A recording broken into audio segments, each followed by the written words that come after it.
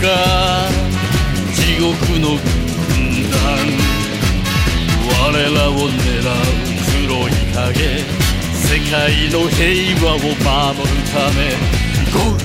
Go! Let's go! 輝くマシンジャンプライダーキック仮面ライダー仮面ライダーライダーライダー Welcome to the final episode of Rider Break. For 2012, I'm your host Egadevil, and this, conveniently enough, is episode 12. One of the things I enjoy most about doing these podcasts is hearing from you guys and what you think about particular topics that I cover, or even just taking general questions and discussion ideas. I like hearing from you and learning more about what sorts of things you'd like to hear from me. So I thought for this episode, I'd once more turn it over to the listeners out there. As with previous times I've done this, I expected I'd get maybe a couple questions, like 5 or 6, but you guys really rose to the challenge and gave me over 30. So this will no doubt be a longer episode, but hey, you're probably going to need something to listen to while recovering from New Year's Eve, so I hope you enjoy. Also, just to tell you now, I may possibly get into spoilers for various series and movies in this episode. I'll do my best to point out which ones in the show notes. Also, I want to apologize in advance to all the kind people who submitted great questions, because I'm probably going to horribly butcher your names and completely fail to give a coherent answer. With that said, let's get to it. Alright, so first off, we have some questions from Tumblr. And to start, a very talented artist, Frobman, asks, what's your greatest Kamen Rider experience and favorite toku other than Kamen Rider? My greatest Kamen Rider experience... This is going to sound really cheesy, but it's completely true. It's the people I've met and the friends that I've made by being a Kamen Rider fan. Over the years, online and off, there's been many people that to this day I count as great friends, and being into Kamen Rider played a part in how I met them. In America, in Japan, all over the world, people I've never even met or spoken to outside of text, people that I have met in person, or at least over Skype or whatnot. Even people who aren't necessarily fans, but took an interest in me because I took an interest in something that they knew about or could at least relate to in some way. And really, everything kind of ties back to that, because I was a fan and because I got involved in writing about Kamen Rider online, and people showed that they were interested in what I thought, and that really pushed me to keep going and keep exploring new corners of Kamen Rider. In a way, it even kind of influenced me to do what I do now in learning Japanese and going to Japan and continuing to meet new people who remember me because of what I like. Just the other night, I met up with an old friend from back when I studied in Kobe, and his host family. And the dad, who I met back then and got to reunite with this time, every time I went over there, he would always be looking forward to talking with me, because he grew up on the old shows and just thinks it's amazing that there's this American guy who knows them inside and out. And because I've made so many friends doing this, I've been able to do things like meet the actors and actresses from the show, or go to the places where they were filmed, or just learn so much more than I ever would on my own. And who knows, maybe someday I'll get to actually be in Kamen Rider, because I've made the right connections, but we'll just have to see. So yeah, I would have to say that the best experience for me is the people that you meet and the friends that you make from being a fan. As for favorite tokusatsu other than Kamen Rider, it kind of depends on the mood I'm in, but the two top sort of constants for me are the original Ultra 7 and Kikaider 01. Ultra 7 is a show that both my dad and I really love, along with all the other classic Ultras, but I think 7 in particular really resonates because it really was a revolutionary show. the depth and complexity of the stories, which were still standalone and episodic, kind of done in one, but they they had these themes and these sort of moral questions that they would bring up that were really mind-blowing stuff for the time, and even now. I mean, it's a very influential show on a lot of other tokusatsu, and it really is ahead of its time in a lot of ways. It's got simple but very likable characters, and the designs of the monsters and aliens and the mecha, the vehicles and everything are really cool. The action scenes are unique in that sometimes there's not a whole lot of action, and Seven himself only shows up for a little bit, but it's always really cool when he does. And when they do go all out for an action scene, they're always very memorable and creative. One of my favorites is in episode 8, the battle against Metron Seijin, which has been referenced to hell and back by later Ultraman shows and probably a lot of other things. There's an episode of Ultraman Max that's a direct sequel to that episode, and that episode, actually, the Max one, is my favorite Ultraman episode of all time. To go back to 7, the music in particular, I think 7 just had an incredible soundtrack, and I listen to it all the time. Yeah, it's just a really fun, really well-made show, and I think it's one of those ones that it definitely earns its status as a classic. It's a lot of people consider it their favorite Ultraman, or the best Ultraman, or one of the best. You know, when it comes to things like the best, that's always up for debate, but I would definitely call it my favorite Ultra series. Now, Kikaider Zero One is interesting in that I will readily agree it's got flaws, and it's not as well put together as its more famous predecessor. Everybody tends to say the original Kikaider was great, and Zero One is kind of the not bad, but it's it's not as good as the original. And I'd agree with that up to a point.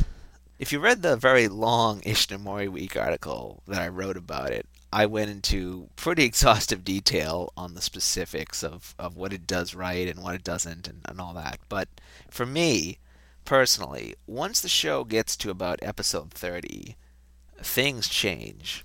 Now, everything before that is still lots of fun and still watchable, so I'm not saying like it doesn't get good until episode 30, not like that, no.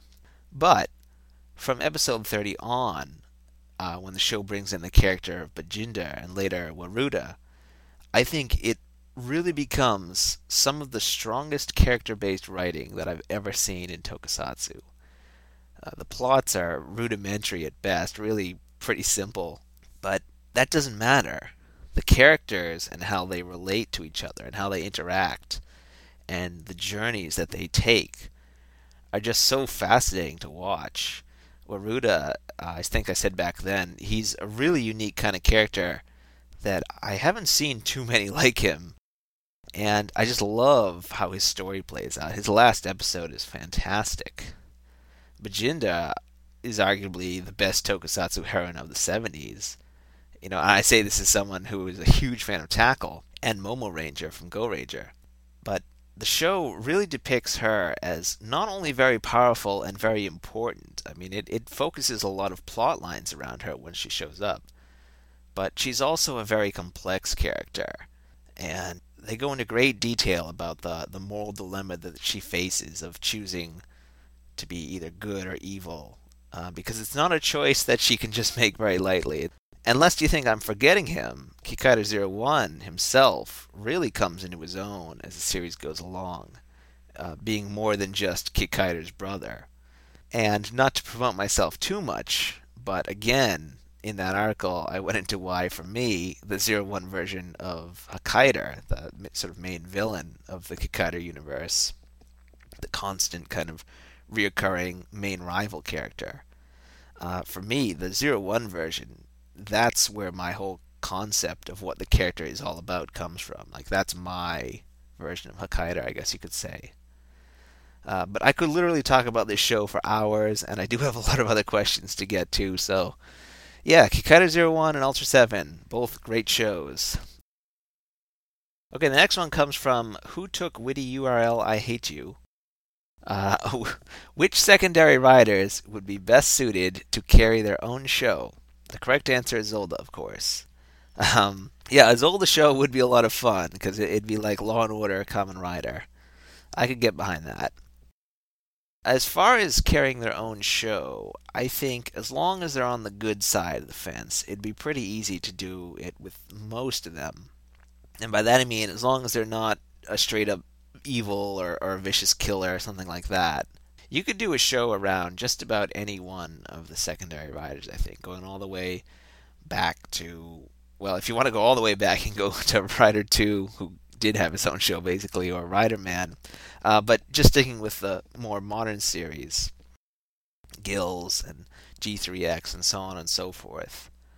To use Zolda, for example, I think he's interesting because he's kind of a morally dubious person at times, but he's still a good guy. And he had Goro to act as his conscience.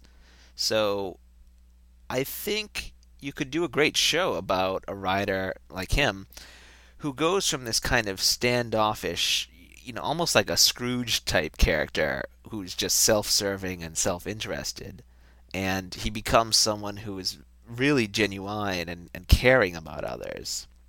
And the change comes because of who he associates with.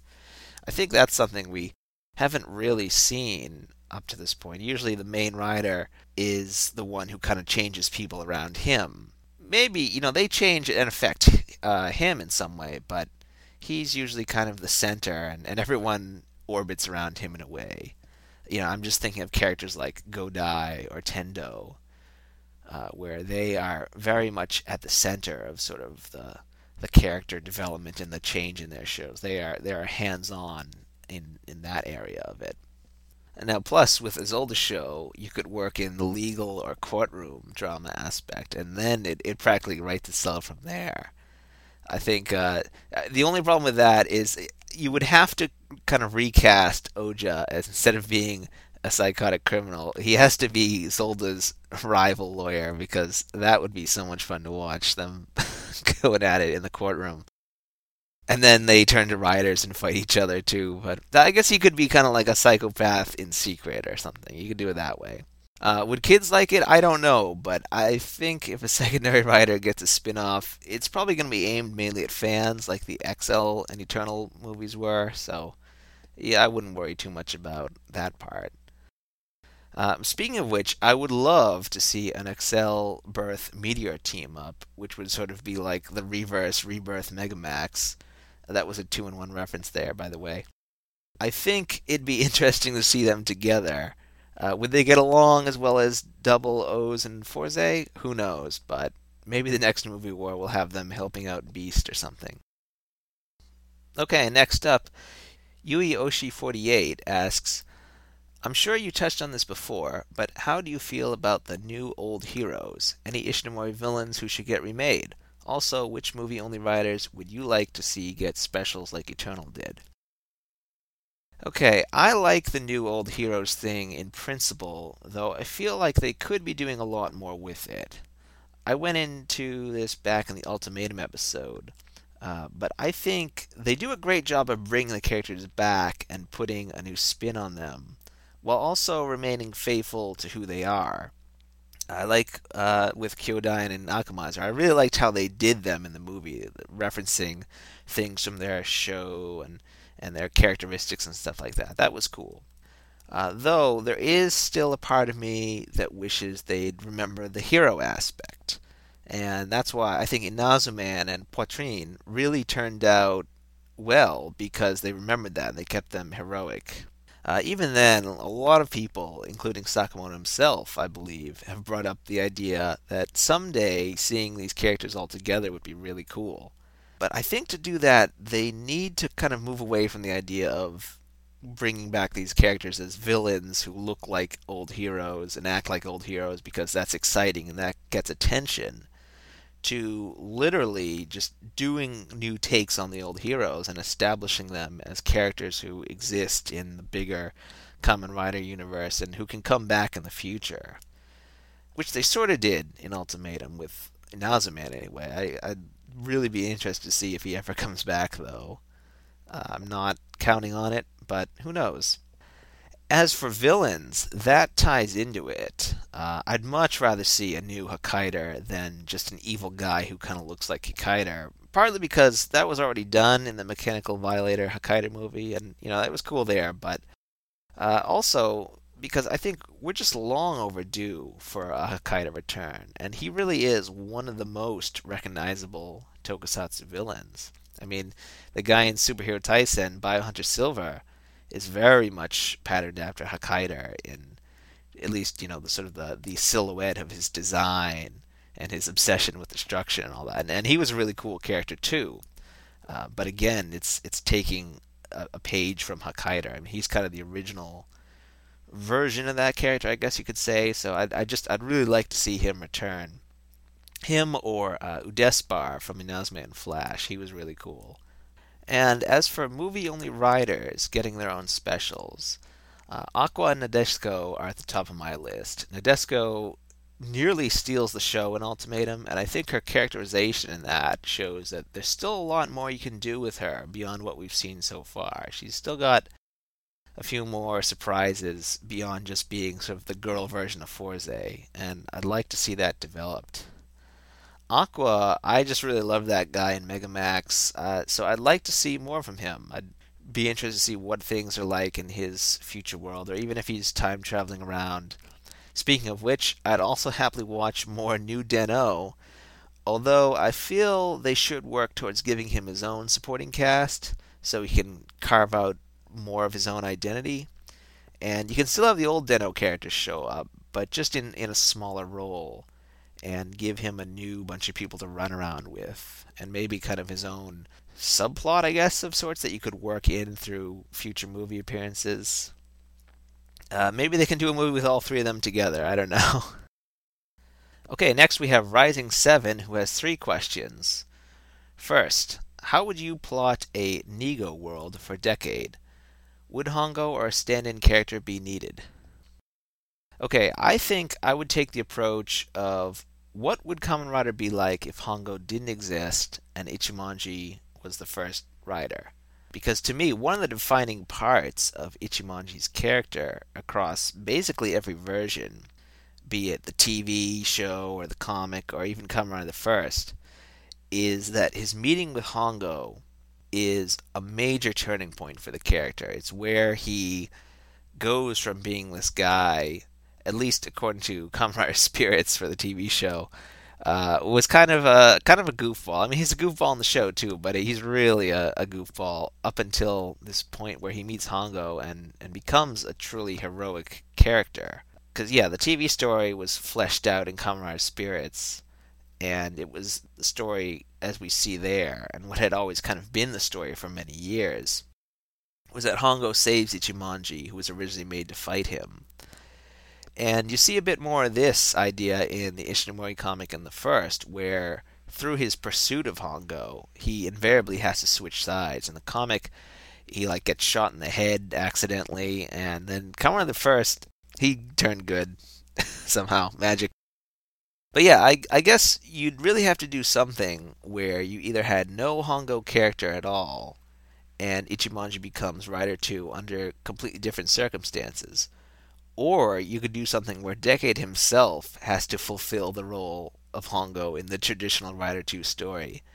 And then you'd get a really interesting dynamic of having a younger Heisei Rider suddenly be kind of the mentor figure, like the senior figure to one of the oldest and greatest riders of all time. That would be just crazy to see. I don't know how they'd pull it off, but it would be interesting. Okay, next. What classic bad guys or Ishinomori heroes are ripe to be shown as a major threat and or revamped for Superhero Taisen Z or a similar effort? As far as Ishinomori heroes go, once more, I'd be interested to see a new heroic Hokkaider and a Hokkaider to go along with him. Or a new take on Robot Detective would be pretty cool. That's something I've wanted to see for a while. I don't know if they ever would, but I'd actually like it if they acknowledged the classic versions too.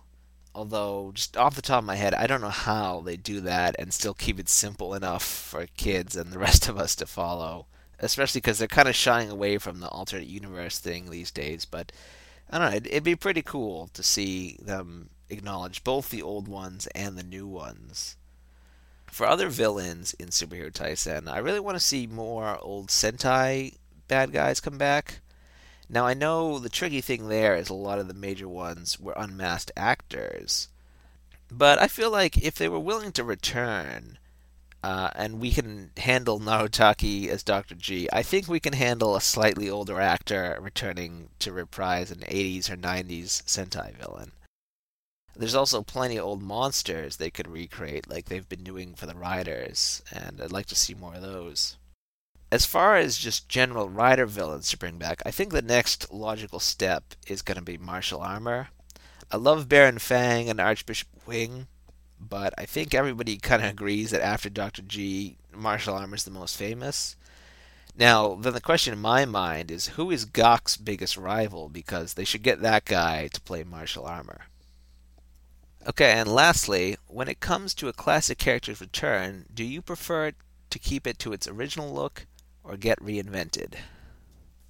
For the Riders, I prefer keeping the classic look because that's what became famous in the first place, and whatever you think of the old Rider designs, you can't deny that without them, we wouldn't have the designs we have now, because every Rider has basis in its predecessors, and eventually you're going to reach a point where you keep going back to the very beginning. So, each one has in some way inspired the next one. Also, I think Megamax is pretty much the final proof that it's really not the costume, it's what you do with it. If you show us the old guys in a new, interesting way, doing the kind of awesome stuff that they do there, then it doesn't matter how old it is. Because age is really just a fact of life. I mean, everything's going to get old and look different to whatever is current at some point. But that's what's cool about putting the old and new stuff together. You get to see the changes and you get to see the evolution of an idea. To put it more bluntly, you can't take the 1970s out of a 1970s writer, but you can take him out of the 1970s simply by putting him in the 2000s and letting him cut loose and doing awesome things with him like they did in that movie. Now, I will say that I think they should redo parts of the classic Rider costumes that they have now, because in a lot of ways, I think the 70s and 80s versions actually looked a lot better. Like Rider 1 and 2 back then, they still had the padded chest armor, but it was a lot more concave and flexible looking compared to what they have now.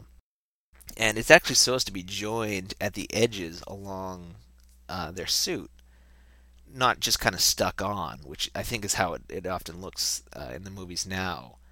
So it's not so much a matter of redesign as just using new materials and remaking parts and getting everything a bit closer to how they really looked back in the day. I mean, basically, look at Kamen Rider Spirits, look at how the riders are there, and use that as your model. I think you could do some really cool things, like give Rider 1 and 2 the sort of more leathery looking suit that they've got there, which they sometimes had in the old shows. Because now they're using its fabric, I think, and it's very close to the attraction show suits. And it works okay, but I think you could really do some cool things just by spending a little bit more money on them and making them look as close as possible to both how they looked back in the 70s, but also a really sort of idealized, perfected version of the costume. Although again, I feel like everybody looked a bit better in Megamax, and I think part of that was there was more care in the casting of the right suit actors. Because if you look at Stronger in Superhero Taisen, the guy in the suit is just way too short, and he's really kind of getting lost in it. Whereas in the opening of Megamax, you've got Takaiwa himself suit acting Stronger, and he looks awesome. Stronger's supposed to be one of the tallest riders, so you want to get a big guy for him. But okay, alright, to wrap this one up, for stuff like the Ishinomori Heroes, I've been okay with the redesigns because they're supposed to be new versions or different characters, so it makes sense. But if you're going to have the original versions, I would just want to see the original costumes and do it like they do the 7 riders in Megamax. Basically what I just said about, like, if you were going to bring back Kikaider, and it was original Kikaider, voiced by Ban Daisuke and all that, I would really like to see something close to sort of the idealized version of Kikaider in my head, which is the the leathery looking suit that they would use in the close-up sometimes, really detailed electronics in the head and everything. I mean, he could look awesome, and without changing a whole lot about the design. I think it'd be really cool.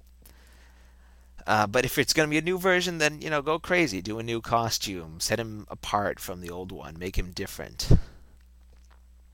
As for villains, I tend to be okay with redesigns for them because they change a lot anyways. Like, someone like the Great Leader looks different every time he shows up, so you can really go to town with him. Apollo Geist, even before Decade, had two costumes in the show, and then the SD Writers version was a pretty radical redesign, and he was cool. And I like the Decade one a lot, so, there you go. Or again, even if it's a very different character, like Ginga O in Megamax, where I love the new look. I love the original one too, but the new one had such a different story and put a new stamp on it that it really worked for me, giving him such a different and unique visual. The villains you can kind of do whatever you want with, I think. Okay, next we have Godzilla 606. What do you think would work for the next Kamen Rider series? I can't even begin to guess what direction they'll go from here, though. Since we have a more mystical rider right now, I think we're going to get something more technology-oriented next. But it's really too early to say. If it were up to me right now, like right here, right now, I got to decide what the theme of the 2013 rider would be. I would say it'd be interesting to see something that involved either 3D or holograms. Just because I would really like to see how they pull that off. I have no idea how. Maybe they could do like holographic discs or something. I really don't know, but they'll come up with something, I'm sure. Okay, next we have Bookish Delight, who says, "Hi, Egadevil. Love your reviews and podcast. Decade was initially pushed as arguably Toei's biggest rider crossover vehicle, but over time it seems they've been making him obsolete with alternate ways for riders to meet. Superhero Tyson did him few favors, we won't even talk about End, and now he just feels even more out of place. Do you think there's any way for Decade to regain relevance in this newly fused rider universe? Keep up the great work." Thank you. As for Decade, I think, in a way, Superhero Tyson really kind of exposed the biggest problem with the character, in a conceptual sense, especially by putting him up against Gokaiger, where he's really only the anniversary guy for a part of Kamen Rider. Gokaiger celebrated all of Super Sentai up to that point. Now, they tried to sort of remedy this by giving Decade the power to become Rider 1, but as I've said elsewhere, they throw that idea away so quickly, you wonder why they even bothered, other than because, well, Gokai Red can become Maka Ranger, so there we go. At the same time, though, I think you had to have Decade take a prominent role in that movie because he's really the only one who could be Gokai Red's arch nemesis, and he's the only rider that I think you could buy in that role.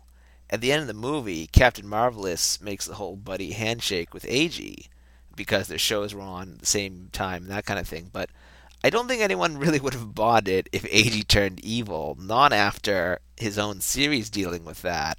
And then you had him in stuff like O's Wonderful and Megamax, where he's, at some of the most heroic you'll ever see a Kamen Rider. And Tsukasa still has that slightly untrustworthy side to him, where you can believe he would turn bad. Although, now that he's done it like 3 times, even though he was faking it, I think we all just really want to see a movie where Decade is a good guy, start to finish. I think one way for Decade to become relevant again is for them to sort of overhaul the character's powers and make him a bit more like Gokaiger in terms of being a representative of all Kamen Rider, so almost taking the Black RX route, in a way giving new life to an old character. Or maybe doing something where he can use various rider powers via his cards without necessarily having to become the riders. I don't know. Or you could take the approach of Z-Cross, where the fact that he was the 10th rider was really just for his origin story, and he's got sort of a greater purpose beyond that, in that he's also the original ninja rider, and there's a lot of cool stuff you can do with him as the Ninja Rider. With Decade, it's tougher because almost all his powers are tied into becoming other riders, and even then only a select few. Like going back to Gokaiger. If you took away the anniversary aspect and the whole Gokai change thing, they've still got the pirate theme going on and all the cool stuff that they can do with their regular weapons. I guess Decade still has his own sort of respective cards, and there's the Dimensional Traveler side to him, which brings me finally to sort of the point of the question, which is now that the Rider worlds are all kind of now that we're working with this everything happened in one universe idea, how does Decade fit into that? I think you'd really kind of have to tell Decade's last story as Decade in a way, in the sense of he crash lands into this universe, this united universe, which is, Earth Prime or whatever you want to call it, Rider World Prime, and kind of has to find his place in the world now of the fact that he's not dealing with alternate universes and stuff like that anymore. And he's dealing with the real canon TV shows and all that. And what does he do? Because all the riders that he encountered, for the most part, in his own show, you kind of got the sense that they were supposed to be either rookies or still fairly new at this. Or even in the case of his version of Black RX and Black, a bit more kind of hot-headed than what we're used to. Like, I think if Decade comes into contact with the actual Blade or the actual Kiva, I don't mean the actors and the versions that appeared in his show. I mean the ones that were on the TV shows that we all know and love. It'd be really different, It wouldn't. I mean, just imagine Skasa and Tendo in the same room together. It'd either be awesome or a nightmare. I don't know, but yeah, I feel like in order for the character to still kind of have relevance, as far as being the anniversary guy and being this sort of uniter of Kamen Riders and the guy who crossovers are centered around and all that, you do have to do something with him. Now, I don't know, the 15th anniversary of the Heisei Riders is going to be coming up in a couple of years, so that would probably be a good time to do something with Decade. I was thinking you could even do something where, like, he becomes a mentor figure for the rider in that show who would not be exactly the same as he is, but have some connection to all the riders that happened after Decade, Double O's, Forze Wizard, and whoever comes out this year. And you could give Decade a big role in that show somehow, and do a bit more with him and how he relates back to the riders before Kuuga, because I think that's what Kamen Rider really needs right now, is somebody who kind of covers all the riders, all the way back to the original. Forze sort of did that. O's kind of does it at times. Deno maybe, but we don't have anybody like Gokaiger. That's sort of what I'm getting at. Gokaiger really was one of the best things that ever happened to Sentai in terms of the anniversary aspect anyway. Now, when Sentai reaches 50 years, we'll have to see how it works, but at least for right now, Gokaiger, they've still got some mileage left in them. Whereas with Decade, yeah, I do feel like we're starting to see him kind of become a little irrelevant in some ways. I mean, there's already been 4 Rider series after him. I don't know. I do hope that they do something interesting with him because I like him a lot. I'd like to see him come back, but it's really hard to say right now. Okay, next up, Turthna asks, back when you did that retrospective episode on Ryuki, I found myself disappointed when you spend most of the time talking about how the fandom reacted to the show rather than the show itself. I suppose then my question for the next Rider Break is, what are your thoughts about the show itself? What did you think it did right? What did you think it did wrong? And how do you think it compares with Dragon Knight? Okay, well, first off, don't worry, I will most definitely talk about Ryuki again and go more in depth on parts of the show itself. The retrospective episode I did this year was kind of necessary for me because you really have to understand where I'm coming from on Ryuki, probably more than with any other show. Because the bottom line is, I enjoyed Ryuki when it was first on, and that was a time when it wasn't particularly fashionable to do so in some parts of the fandom. It was a really divisive show, and it was a big turning point for me as a fan, and it's where I started to become a lot more self assertive and open minded about stuff, about what I liked, and about my views. So, no, it wasn't a retrospective in the conventional sense, I'll admit that. But it was something I really wanted to talk about, and I felt I needed to sort of get out there. Of course, by now you're all saying, yeah, that's great, Igdel, but what do you think of the show already? Okay, the answer to that is I like Ryuki a lot. It is one of those shows like Hibiki or Decade where I think they knew going into it it was going to be a little controversial. It's a very experimental show and sets the precedent for a number of things that later shows had, such as the move towards collectible gimmicks, multiple writers who share a common origin and underlying design, and I think a somewhat more cynical view of the world that really kind of characterizes the next couple of shows. Now, Kuga and Agito weren't all smiles and sunshine, but I think they also tended to hold a somewhat more positive view of humanity, which darkened over the course of Agito. And then I think Ryuki really pushed the idea that it's a cruel, unfair world, and someone like Shinji is often shown to be kind of a hopeless idealist.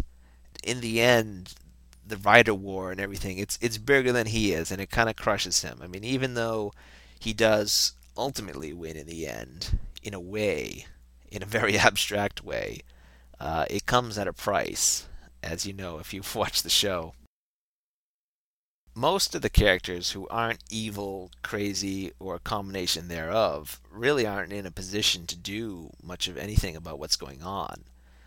There is still a good versus evil story, but I think good doesn't so much win as it just sort of metaphorically survives at the end, and that's a major theme of the show about survival.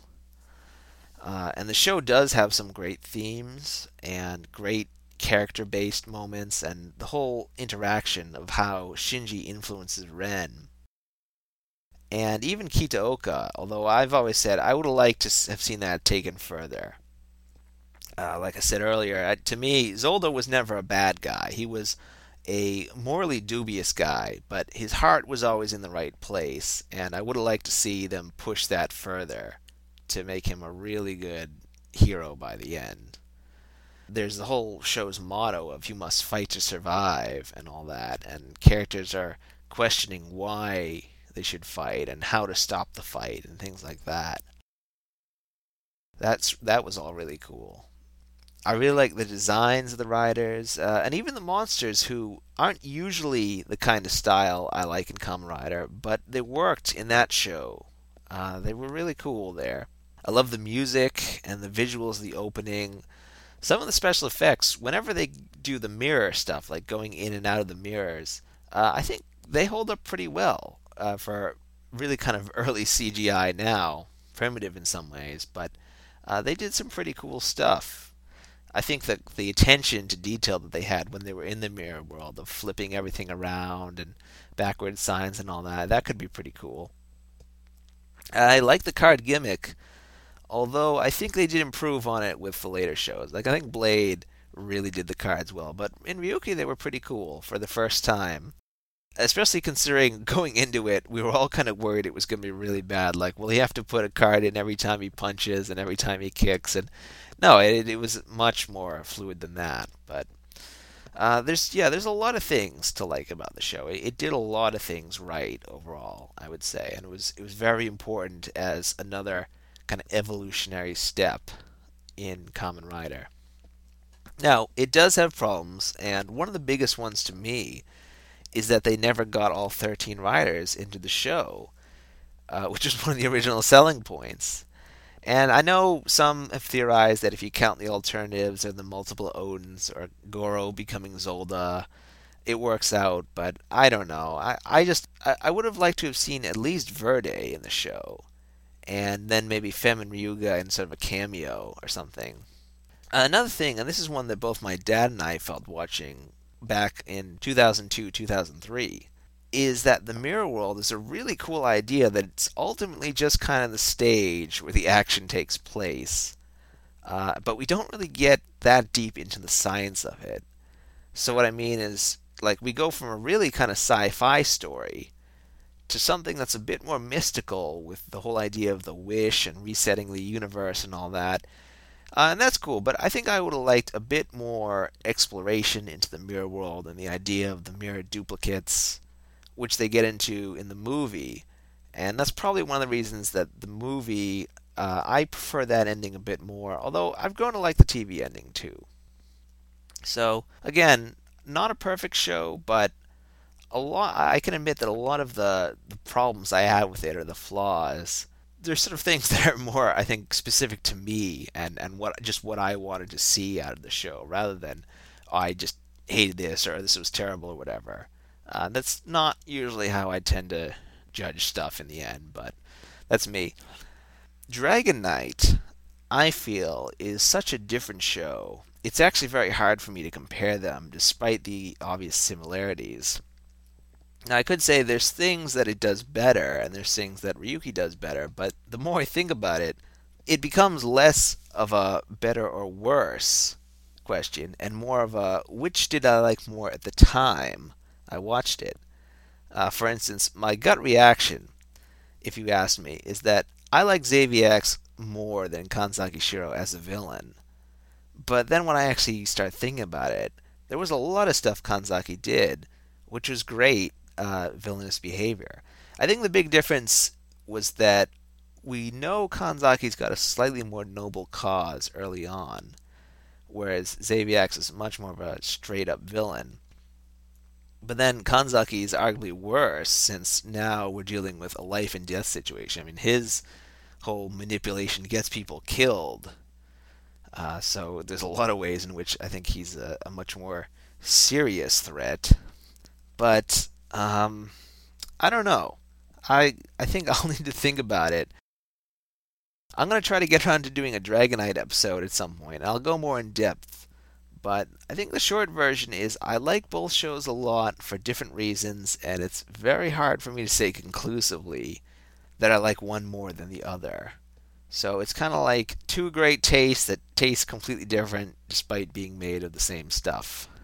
I don't know, but hopefully that answers your question. Okay, now a cool guy asks, how aware do you feel the production cast for Kamen Rider is about their international audience, since knowledge about Kamen Rider is essentially purely word of mouth from the internet? From what I know, it's minimal. There are people on the production side that know of Kamen Rider fans outside Japan, though I think that's the extent of it. It doesn't really get to the point of them knowing how many fans there are, what sites they're on, and such. They know we exist. I think that's all. But this is just me guessing, since I don't really know, or if I do know, I can't really say. I would love to get a chance to talk with some of the people on the current production team about what they know, though. But wouldn't we all? Yeah, there's not really a whole lot more I can say about that one, I'm afraid. Okay, and finally from Tumblr, Cap Matches Color asks, what is up with the Rider Carrier from SD Kamen Riders? I haven't seen it anywhere else, and it intrigues me.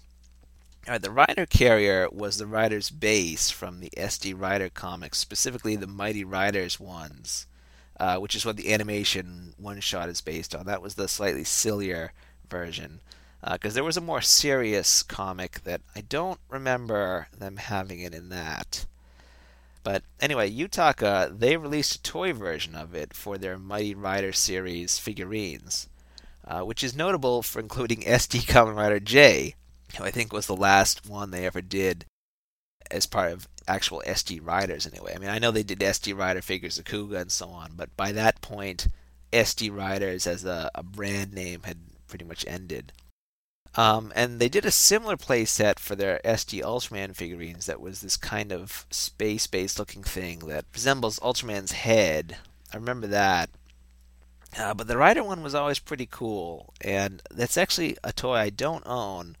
But I suppose if I ever saw it for cheap enough, I would pick it up because yeah, there is something intriguing about that design, and I wonder if it in some way influenced a certain vehicle from Double. Maybe, I don't know, but yeah, it was cool.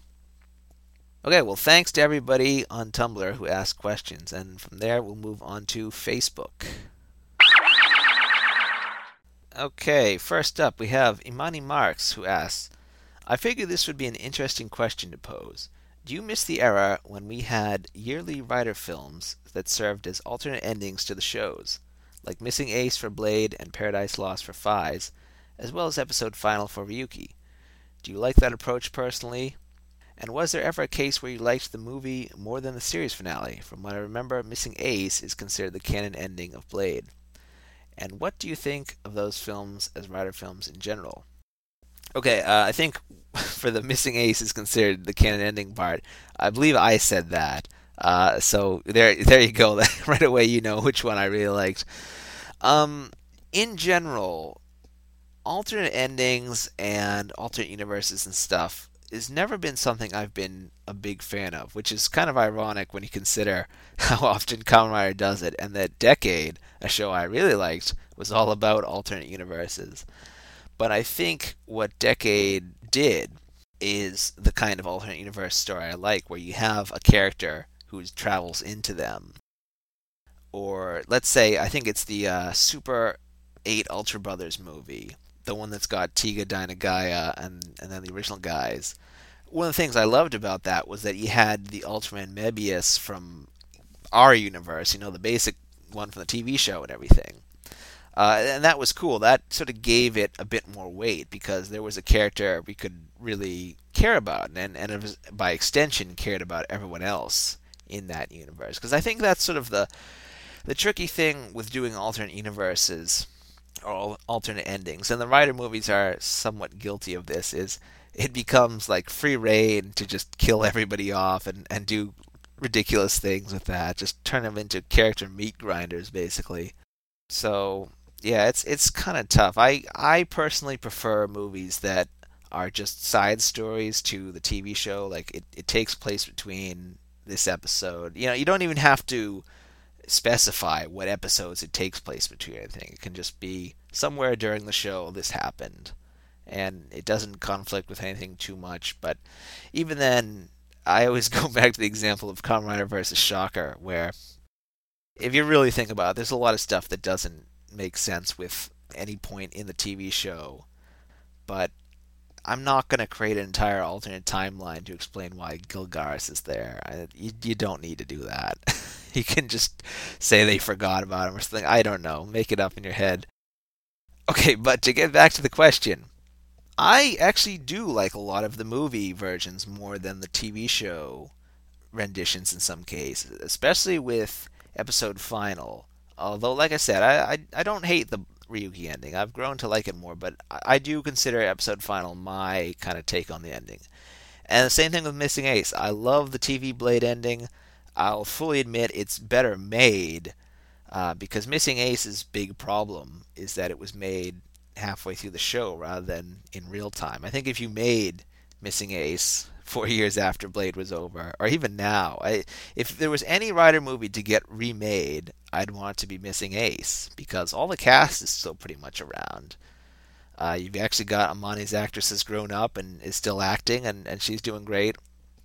You could do some really cool things with it and just keep the same themes, the same basic idea of the story, which is the passage of time and how Kamen Rider characters can't really deal with life after Kamen Rider. They don't know what to do with themselves. I love that stuff.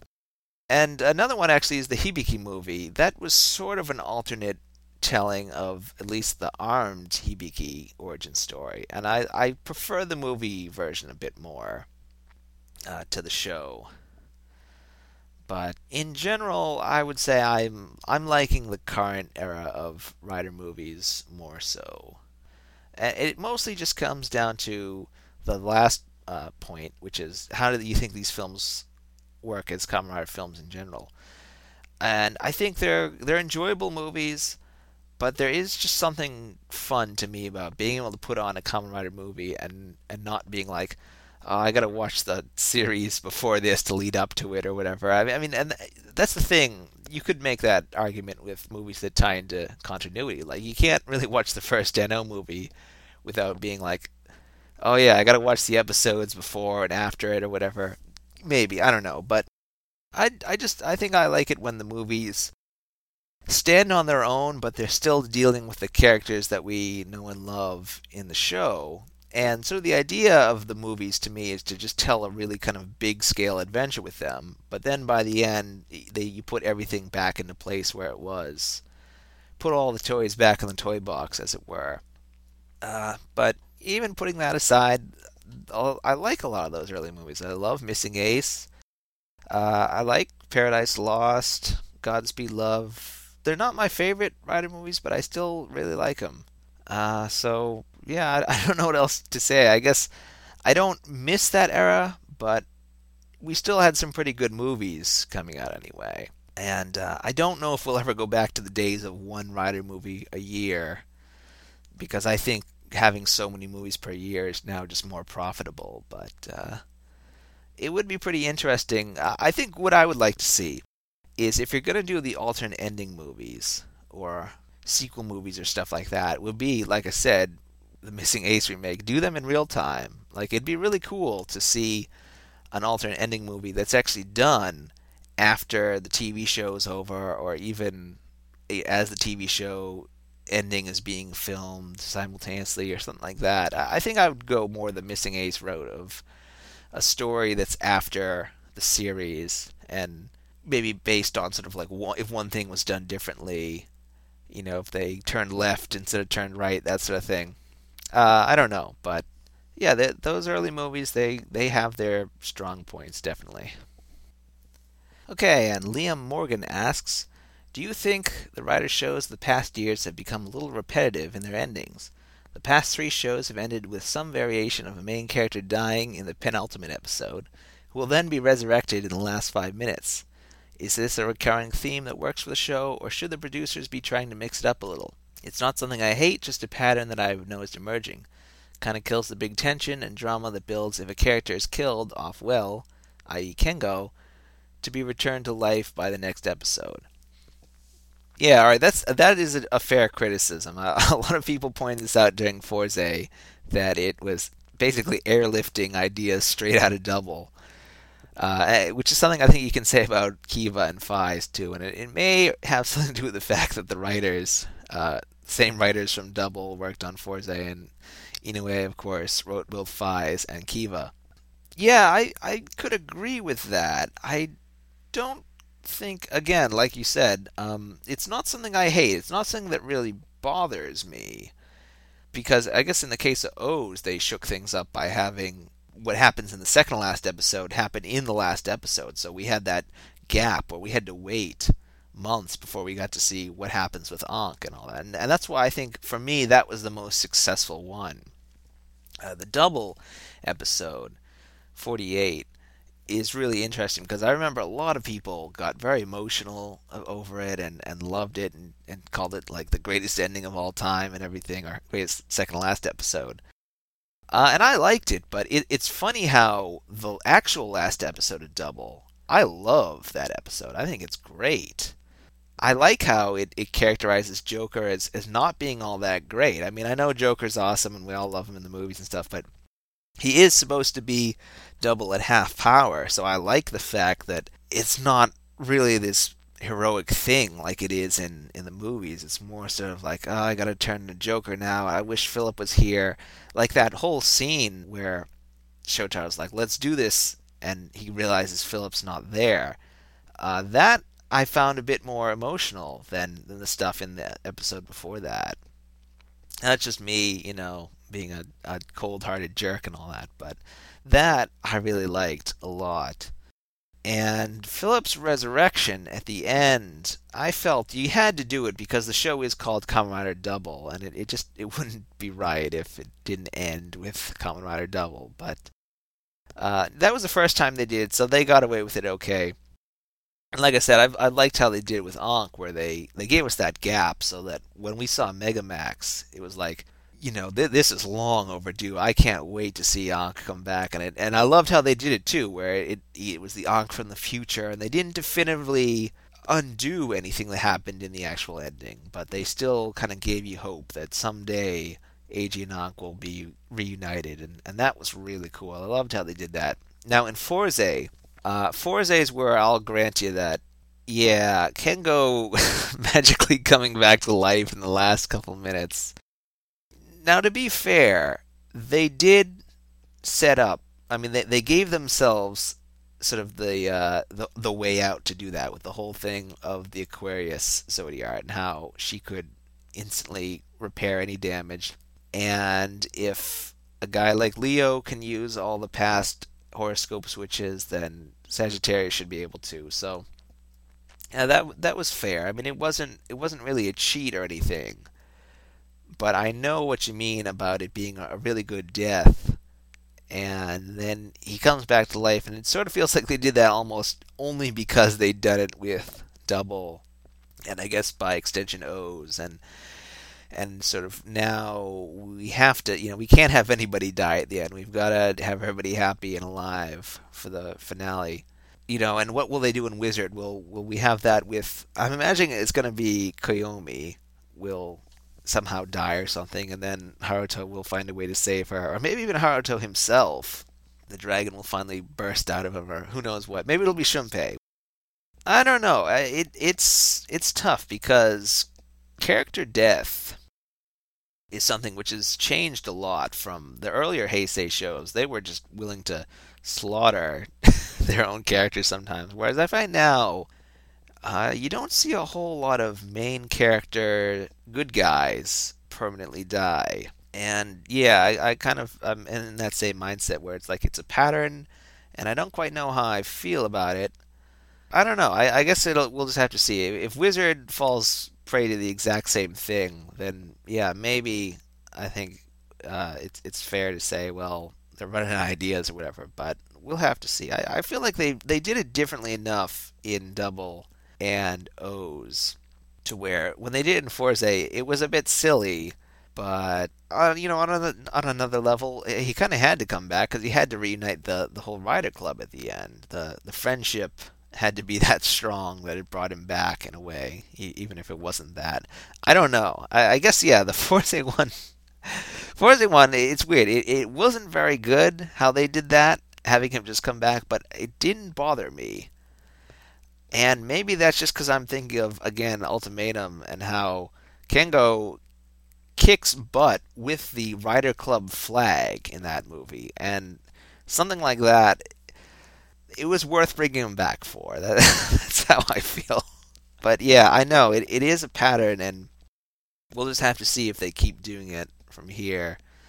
I guess if you do it, the way I like it best is the way they did it with Ankh, where you leave that gap. You leave the audience. Even the audience in Japan had to wait like 4 months to see how that was resolved. And so when Ankh comes back, that felt really earned and really kind of deserved, I think. Even if it was very close to how Double had just done it. But yeah, I don't know. That's a good one. That does make me think a lot. Okay, next up we have Wesley Ria, who asks, with these new novels coming out and giving us the potential to see new story and character details for any of the Rider shows, I have to ask, which top 3 Kamen Rider seasons, Heisei or Showa, are you aching to see given this novel treatment? Along the same lines, is there any season in particular that needs more story or character development from these novels that will fill the gaps that the TV season had and improve it in this way? Well, I think every Kamen Rider show, to some extent, can always use more. Even the ones I really like. I mean, I'm always interested to see more side stories or sequels or whatever. See the characters come back in some way. That's one of the things that's so great about Kamen Rider Spirits, is that it's doing all this stuff with the classic riders and addressing plot points and questions left over from the show. I mean, it's really kind of covering all the bases. But as far as the whole novel thing, what 3 shows I would want to see novels of. One would be Stronger. And that's because I want to see the story where Tackle comes back for real. Like, no magical illusions or alternate universes or anything like that. I think it's time to have Tackle come back and be what she is. Be the rider between Stronger and Skyrider, stand in that lineup. The thing is, it's a very hard story to tell on screen now because the actors that you need for it are no longer with us.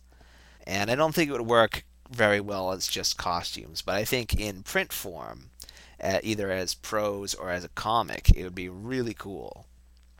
And I don't think Kamen Rider Spirits is going to do that. I mean, it's brought Tackle back, sort of, but not in the way I'd want to see it. So yeah, I'd love to see a novel tackle that, or another comic, like I said.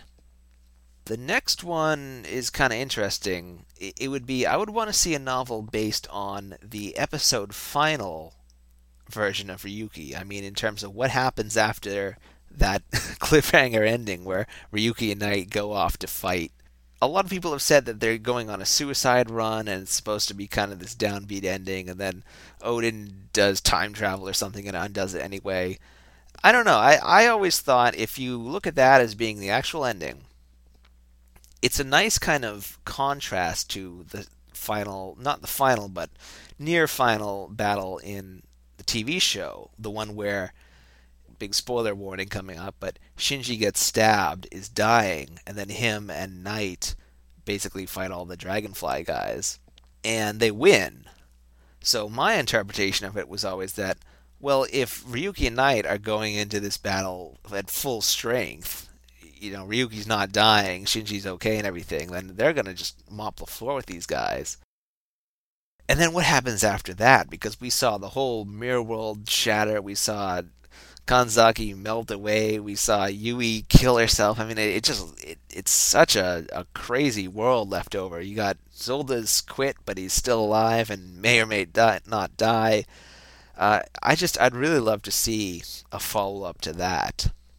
I think it'd make a good novel anyway, because it probably wouldn't have a whole lot of action outside the beginning. I mean, you could come up with some new threat that they encounter or something like that, but it'd just be really cool because it'd be cool to see it a couple years on, because I imagine after that, Shinji probably becomes a much more kind of cynical, almost bitter character, and it'd be cool to see that in some way cross over with another Rider show or something, and almost like the story of how does Shinji get his groove back or something. I don't know. I keep kind of getting into crossovers and stuff like that, which brings me to the third series I would like to see given novels of, and that is not so much one series in particular, but series crossovers, and not like a huge big All Riders thing, but something a bit smaller and sort of like an interesting combination. Like, what would happen if Faiz met Hibiki, or if Den-O met Kabuto, something like that. You could do some really cool stories there. More small-scale crossovers, I guess, or even something like Genealogy of Justice, the PlayStation 2 game, which to me is still one of the greatest Rider crossovers ever, because it's small, but it was the first real attempt at a meeting between the old Riders and Agito. You had Rider 1, V3, Black, and Agito meeting, and it's so cool, because he had all the real voice actors and everything too, but really well written, really clever use of time travel. Something like that, something a bit more small scale, I think would work really well as a Rider novel. But yeah, I think just about every series could use more stories told about, more expansions of things. I mean, you could do a whole series of novels based on Kuga about all those guys that he fought off screen. I mean, they created all these Grongi that he battled in between episodes of the show, and you never saw outside of, I think they mentioned one in like a newspaper once, and there's like a list of the different forms that he used to fight them, and they've got names and everything, but we've never really seen them, and it'd be so cool to get more elaboration on them. So it would almost be like the shadow episodes of Kuga or something. In between each story arc, there was another one going on. That'd be nifty to see. Okay, and finally, for the Facebook questions, Waleed Al-Haddad asks, I'm sure you got asked this, but which classic Toku series would you like to see revived or remade? My answer to this one may surprise you because it's not a Kamen Rider show or a Ishinomori show or anything most people have probably heard of, but Captain Ultra. That was a 1960 show by Toei, which I believe was what was put on between Ultraman and Ultra 7. And the network stuck the name on, hoping people would watch it because it has Ultra in the title. I don't know the whole story there, but it's a really cool little show from Toei. It's made around the same time as Giant Robo and Kamen no Ninja Akakage, which both of those have remakes in a sense. Akakage has a movie that I haven't gotten around to seeing yet, but I'd like to, and Giant Robo has had great success in anime form. But Captain Ultra, I always thought would be pretty cool if you did a sort of a semi remake where it's not a straight remake. It still makes use of the same universe and was just like 100 years later, or even 50 years later or something. You could have the original actor of Captain Ultra in a cameo, do a kind of legacy hero thing with it, and it'd be really interesting to me to almost take the Metroid approach and have Captain Ultra turn out to be a woman, because it's a pretty gender neutral role. Basically, Captain Ultra is just this guy that in the far future is kind of like a space hero, kind of a Flash Gordon type character. But yeah, it's just a really cool show because it's mostly filmed in a studio. There's not a whole lot of location shooting, if any at all. It's all kind of space bound, and there's lots of cool dog fights in space with models. It's got a great theme song. And I don't know, I kind of have this vision in my head of I could see a really cool new version of it, which is updated in the sense of the technology and all that, but still kind of sticks to the classic designs of the show, actually. Because I think the designs are really cool, and all you really would have to do is kind of tweak things here and there. Like Captain Ultra has this cool kind of red outfit. You could do that in more of a darker sort of maroon color, make it look kind of leathery. The aliens are just these wacky looking spiral guys, but you could do them really freaky now.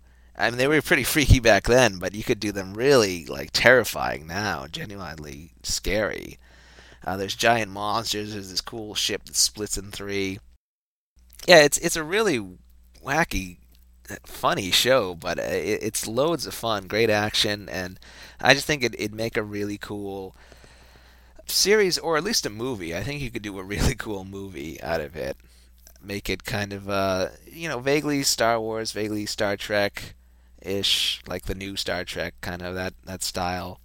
I don't know, but yeah, I'd love to see a Captain Ultra revival. How obscure can you get? But yeah, that wraps it up for the Facebook questions. Thanks to everybody who asked, and now we'll close it out with many, many questions from Twitter. Alright, moving on to Twitter. First, we have a bunch of questions from Kamen Rider Pez, who probably asked all those because he wants me to mention that he has a podcast, Pez's Sweet Nothings, and I'll link to that. You should definitely check that out. Okay, so he asked, do you prefer Rider 1 or 2? Asking me that is sort of like asking me, do I prefer breathing or do I prefer being alive? I cannot answer that question. I just can't.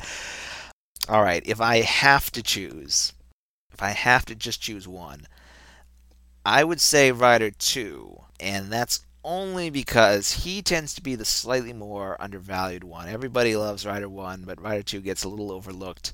But I think he is as good a character. I think Ichimonji's just a great guy overall.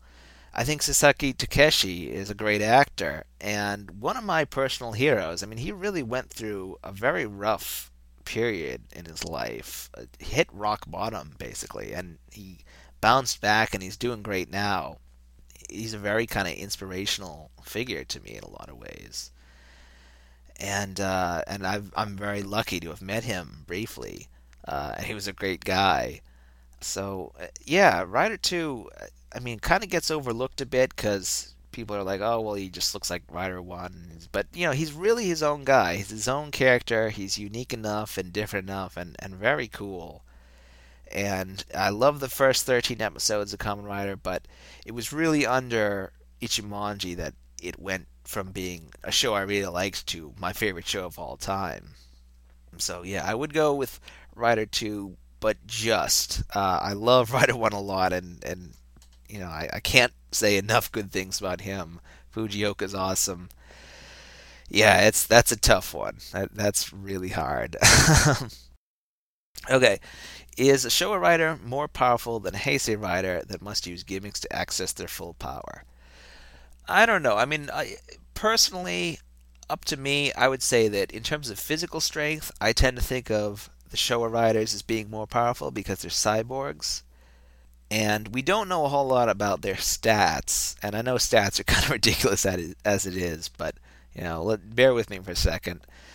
What we do know from the stats is that Super 1, I think it is, when he's got the power hand, the red ones, and he's punching, he's hitting at a force of something like 30 tons, which is more than most of the Heisei riders.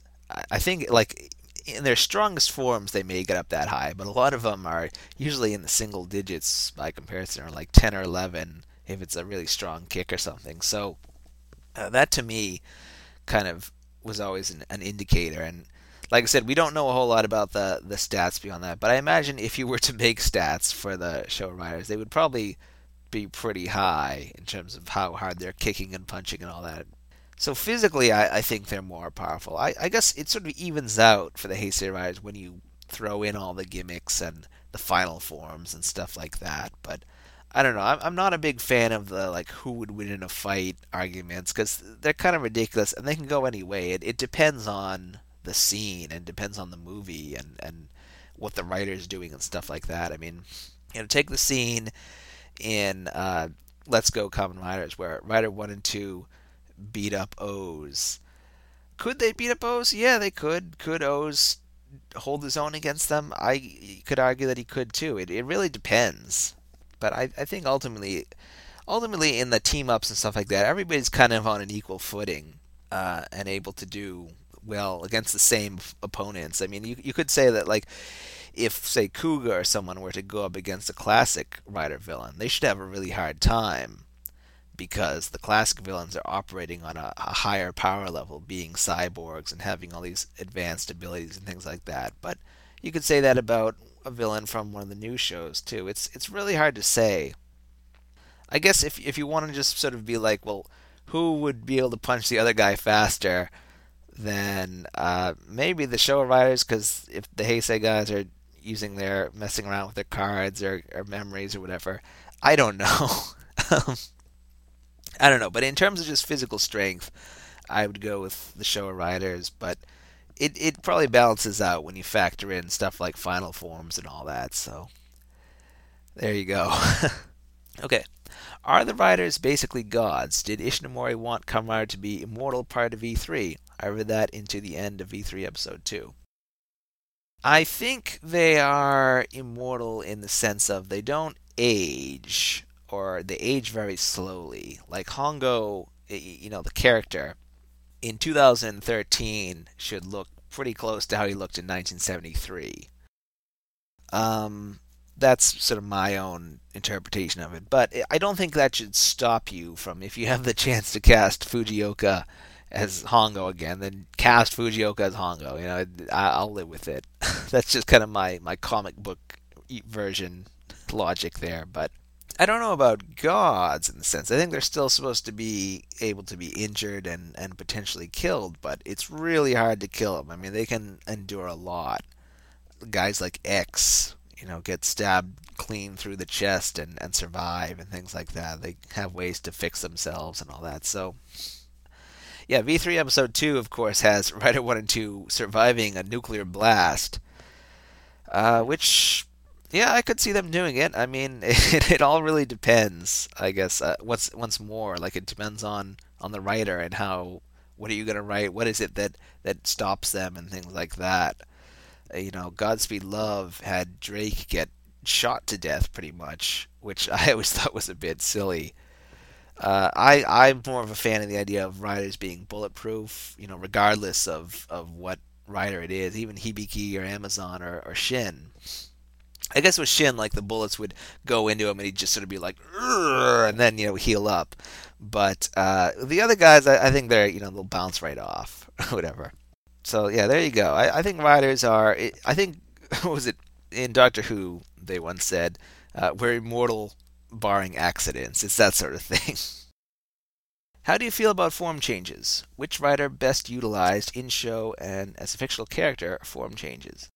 I like form changes. I like them the most when there's a real marked difference in the powers of the different forms or the visual design. So I really liked Kuga because when he became Dragon, he was faster and could jump higher. When he was Pegasus, he had the heightened senses, that kind of thing. That was really cool. As for which one is best utilized form changes, that's tough.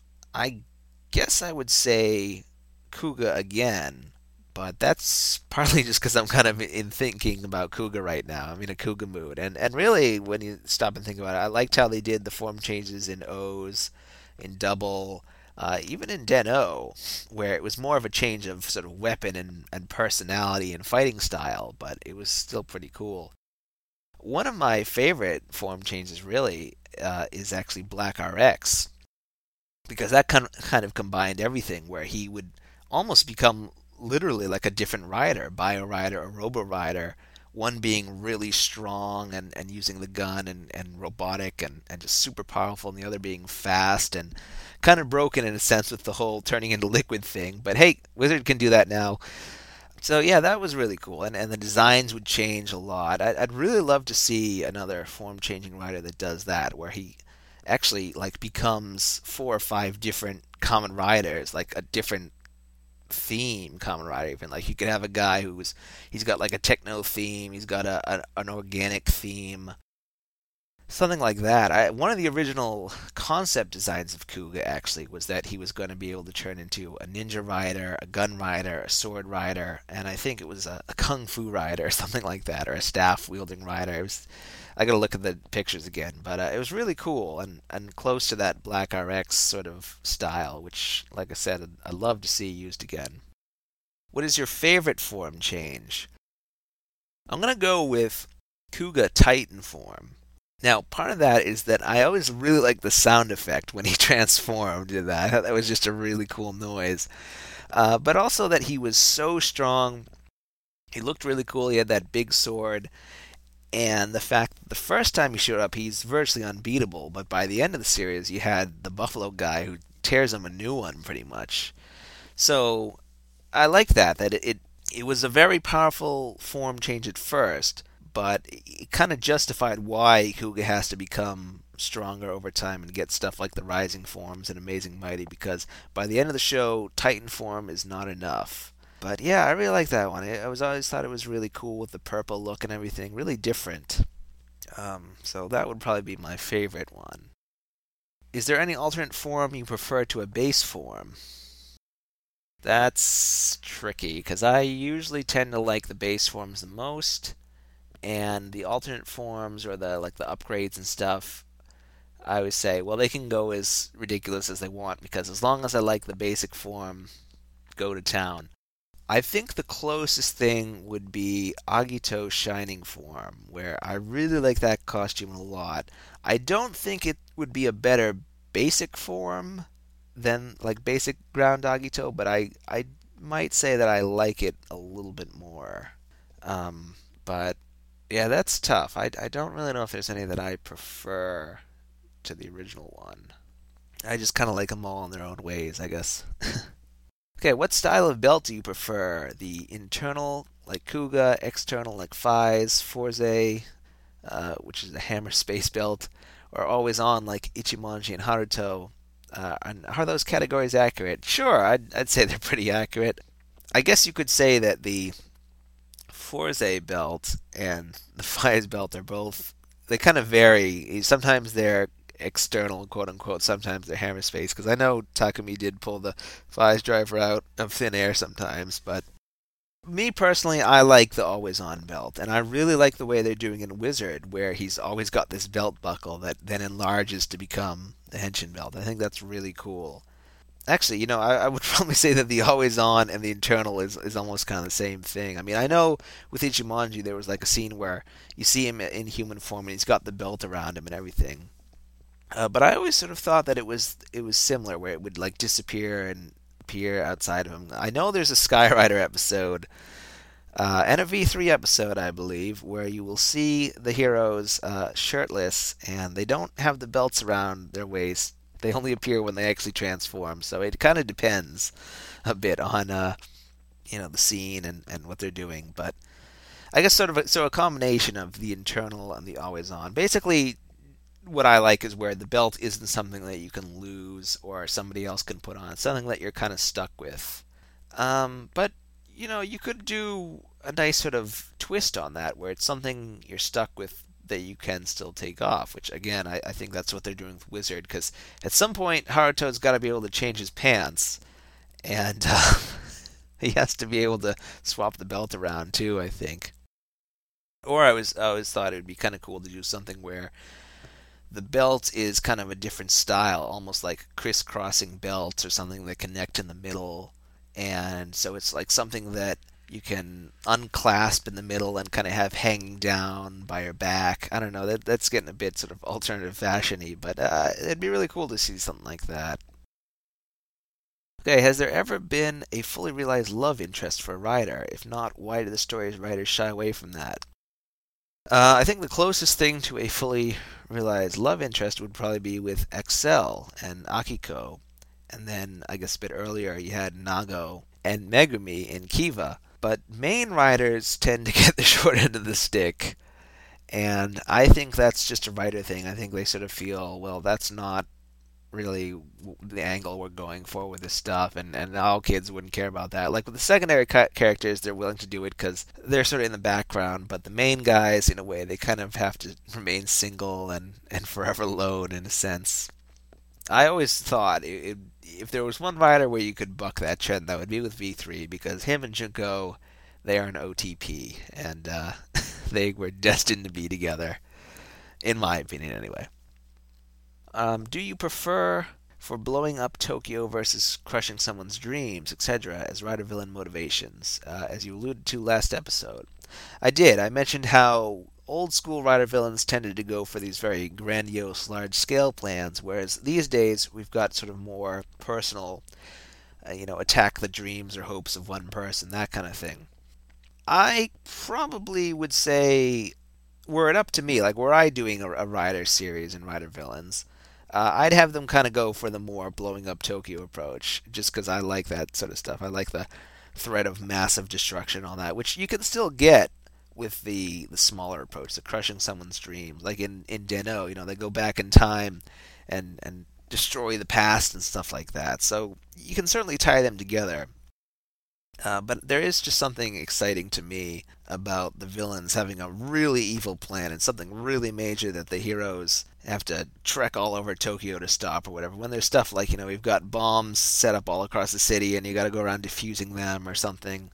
That's really exciting stuff, and understandably probably harder to get away with on TV these days, but it would be cool to see a return to that, I think. I do like the current style of manipulating people or tarnishing their dreams, ruining their lives, stuff like that. But it'd be really cool to see a more widespread, sort of chaotic thing, just causing chaos. And I really, actually, that's something I really liked about in Double Forever, was the idea of Never being these terrorists who are just spreading chaos and just a reign of terror on this city. And you really get behind Shotaro and his anger at this and just wanting to, we gotta take these guys down. I love that. That's good stuff.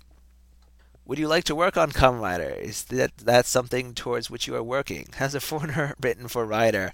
I don't think one ever has. I would certainly love to. I don't know if it'll ever happen. Well, I don't know when it'll happen. I'll put it that way. It's something I would love to do, though. I would be honored to work on Kamen Rider, even if it was for like a spin-off thing, like a comic or whatever. And hopefully someday I'll get a chance, but we'll see. But thanks for all those questions, and check out Pez's Sweet Nothings. Okay, next up, Lars Ars has a few questions. First, what's your favorite thing about the franchise? What made you go with Kamen Rider as the franchise you put most of your energy into? My favorite thing is really the themes of it. I think the themes of Kamen Rider, of the masks that people wear and the loneliness that we all feel and being different and stuff like that are really good, and they're prevalent through all the shows in different ways.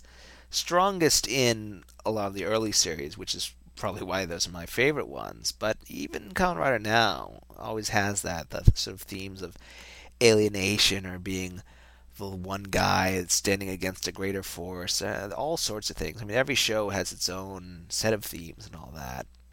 But there are a few constant ones, and that's a really cool thing about the franchise, that it's gone on so long and changed in so many ways, but it's always recognizably the same show. And that's true of a lot of long running things. I mean, that's one of the reasons I like Doctor Who, is that it's come so far, but it's still the same good old show underneath.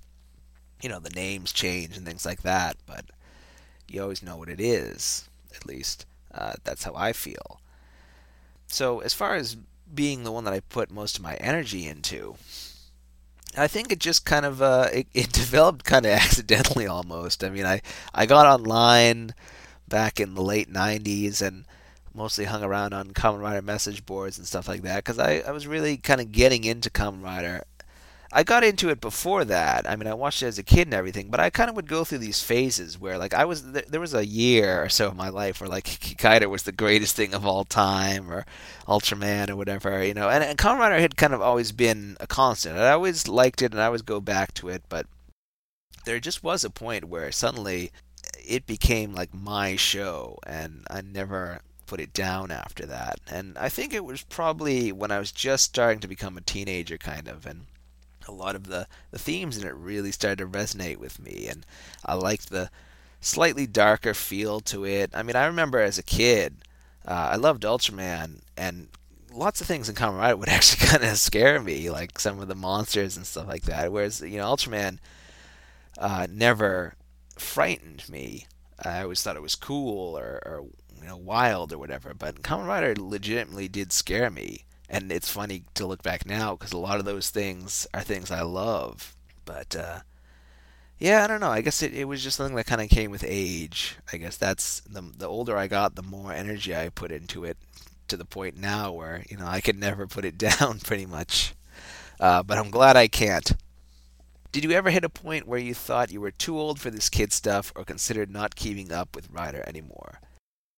Nope, I never did, because the way I think of it is everybody, you know, we all have that thing that we're obsessed with or into, and adults, we're really all just big kids when you get down to it. And I don't think you should ever be embarrassed or ashamed by what you like, as long as it's not hurting anybody else and it's not destroying your life and, you know, anything like that. As long as it's reasonable, you know, like what you like. I've got friends who are into some pretty crazy things, but they respect what I like. I respect what they like. You know, it's that sort of thing. But I don't think you should ever feel like you're too old for this stuff. My favorite episode of the podcast was the retrospecting Ryuki episode. Do you plan on doing similar episodes for other Rider shows? Yes, I do indeed, and I will be doing a FISE one at some point this year. And it'll be different. I don't think I'll talk as much about the fan reaction, because with that one it was a little bit more cool. I mean, a lot of the sort of anger about FISE has come about in later years. People looking back and saying, I didn't like the ending, or it's too angsty, or whatever. But this one will be a bit more personal in the sense of what I think of the show now. But I will certainly do one for FISE. I'll do one for Blade after that, and I'll probably do a couple ones not related to Anniversary or anything like that, just sort of a looking at the show from this perspective, or from what fans think of it, or whatever. Hibiki could certainly do one, and I certainly will at some point, but yeah, I will do more episodes like that. Okay, next up is Inui Takumi of the Rising Sun TokuCast, another podcast which you should listen to, and which I was on once in a very long episode that I think they broke up into two, but that was a lot of fun. Okay, and he asks, I started rewatching Kamen Rider Fives and remembered how different the feel of Kamen Rider was in the early Heisei shows. People dog on those series for having a lot of angst. But what do you think are the good points of the pre-decade shows? I think with those shows, we'll go with Kuga through Kiva, that era. They were so experimental, and they kind of, in a way, after Kamen Rider being off the air for so long, they sort of had to relearn how to make it. And this resulted in some really interesting stuff. I mean, I've often said that the first four episodes of Kuga, I think, are some of the greatest Kamen Rider episodes ever. I love those. And, the series after that is good too, but those first four in particular, amazing stuff. And there's episodes of Agito and Ryuki. I mean, all of them, they've got great stuff going on. I can certainly see the point about the show is having a lot of angst, and there are a lot of ways in which I feel that Kamen Rider now is much closer to the classic era of the 70s and the 80s and stuff like that in terms of the values of what does it mean to be a Kamen Rider and all that. Because one thing you can say about the early Heisei shows is they did kind of just give anybody the name, Kamen Rider. So we had the Evil Riders and Crazy Riders and Gray Area Riders and all that. And that was all cool. I mean, I think I like the shows in a lot of ways. I like them looking back on them as sort of pieces of nostalgia now. Seeing that evolution from one show to the next, and how did we get from Kuga all the way up to Kiva and then into Decade. They've got a real sort of sense of growing pains, but they're all good shows and they're all worth watching. And I know it's sort of fashionable to just watch whatever rider show you want, but I think there is some merit in going through the series chronologically. Starting with an earlier show and then going forward to see that evolution, or at least maybe rewatching them that way. Like after you've watched all the rider shows in whatever order, try watching them in order. I'm just speaking from my experience because that's basically how I did. I mean, the earlier riders I kind of watched in a jumble. I think I had seen lots of some of the later ones before I finished the original show, but I was back in the VHS days and everything was crazy like that. But at least from Kuga onwards, I watched every show in order. And so I think that really kind of helped me appreciate a lot of the differences and the changes and the quirks and things like that. But yeah, I think all of the shows still have really cool things going on in them, and they've all got good points, and the feel of them and the tone. Yeah, it is different, but it's still cool. It's different, but good in its own way. It's not a really great answer, I'm afraid, but I think to go into more detail, I'd really have to get into each one individually, and that's a whole another topic right there. But yeah, and it's certainly one that I am more than willing to take on that challenge at some point. Go through each show and point out the good things about it. In fact, I'm kind of doing something like that right now, although it's not a podcast, but you will be seeing it early this year. Okay, Ja Johnson asks, do you think these big Rider and Sentai team-up movies are getting tiresome given how often we get them now?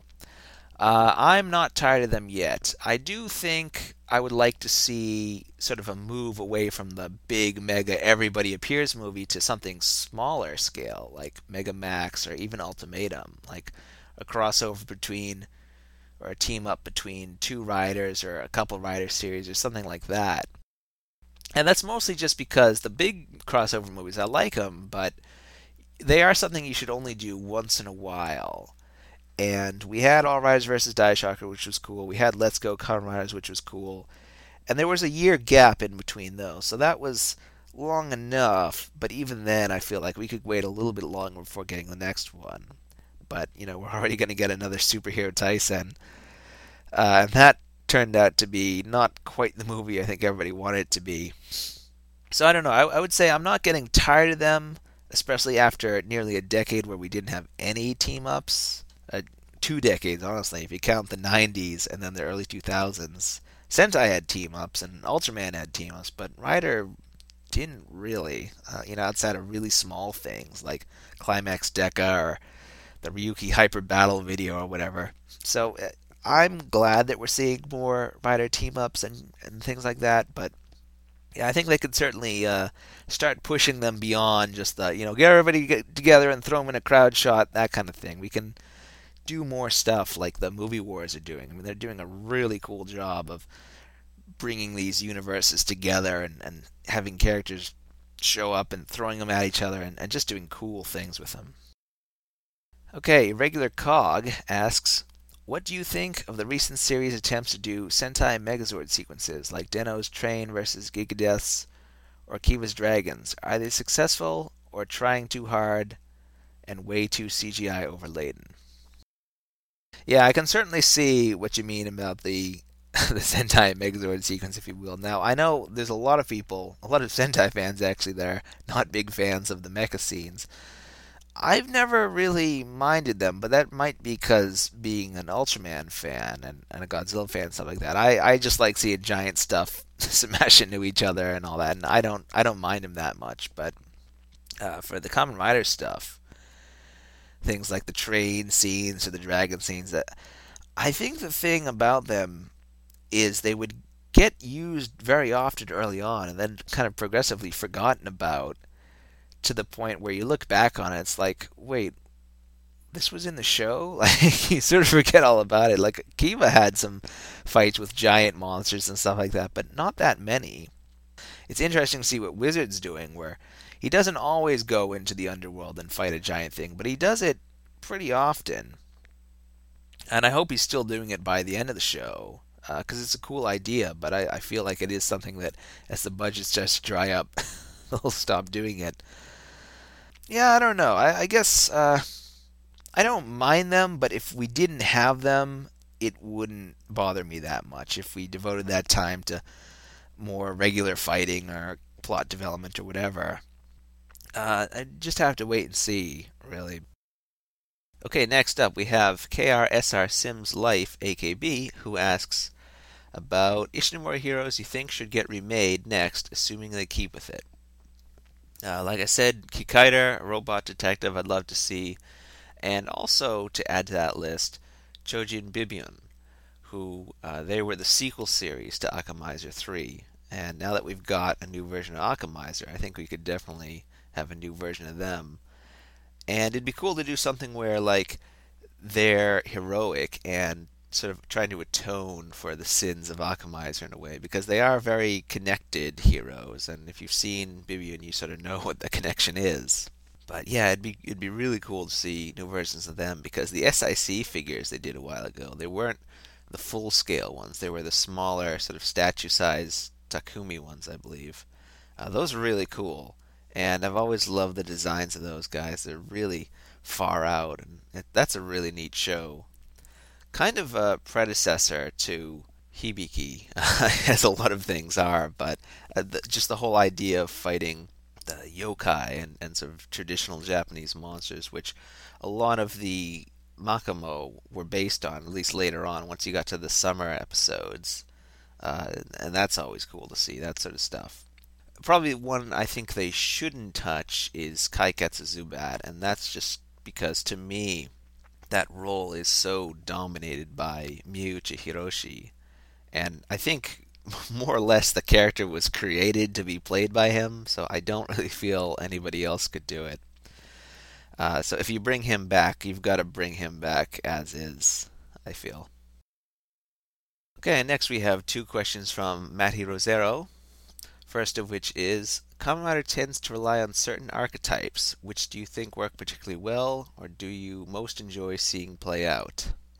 As far as characters go, I've always been a big fan of sort of the older mentor type character. Basically, I call it the Tachibana of the show. Or even someone like in O's, you had the Couscousier owner. Now we've got the guy who runs the antique shop and makes the rings and all that. That sort of character has always been a lot of fun. And I don't know, there's something to me that's very cool again about seeing when you contrast the old and the new, and you have an older veteran actor alongside, these new guys who, for many of them, Kamen Rider will be their sort of their launching pad for hopefully a long, illustrious career, or at least it's something that they're doing early on in their career. So it's always cool to see how they interact with an older actor and how they sort of learn from them and things like that.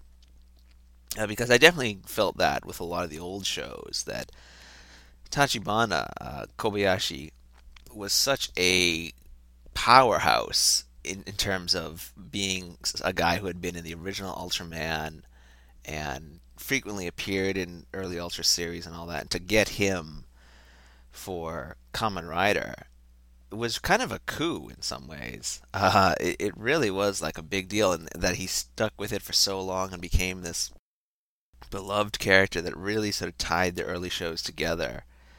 And was just a lot of fun. And if you really think about it, that guy went through so much stuff. All the times that he was captured, kidnapped, knocked out, possessed, turned evil, whatever. It's sort of like it's the same thing with Taki in the original show. It's really funny to look back now and be like, those guys, they were survivors. They dealt with some really crazy stuff. But yeah, I've always enjoyed that sort of character.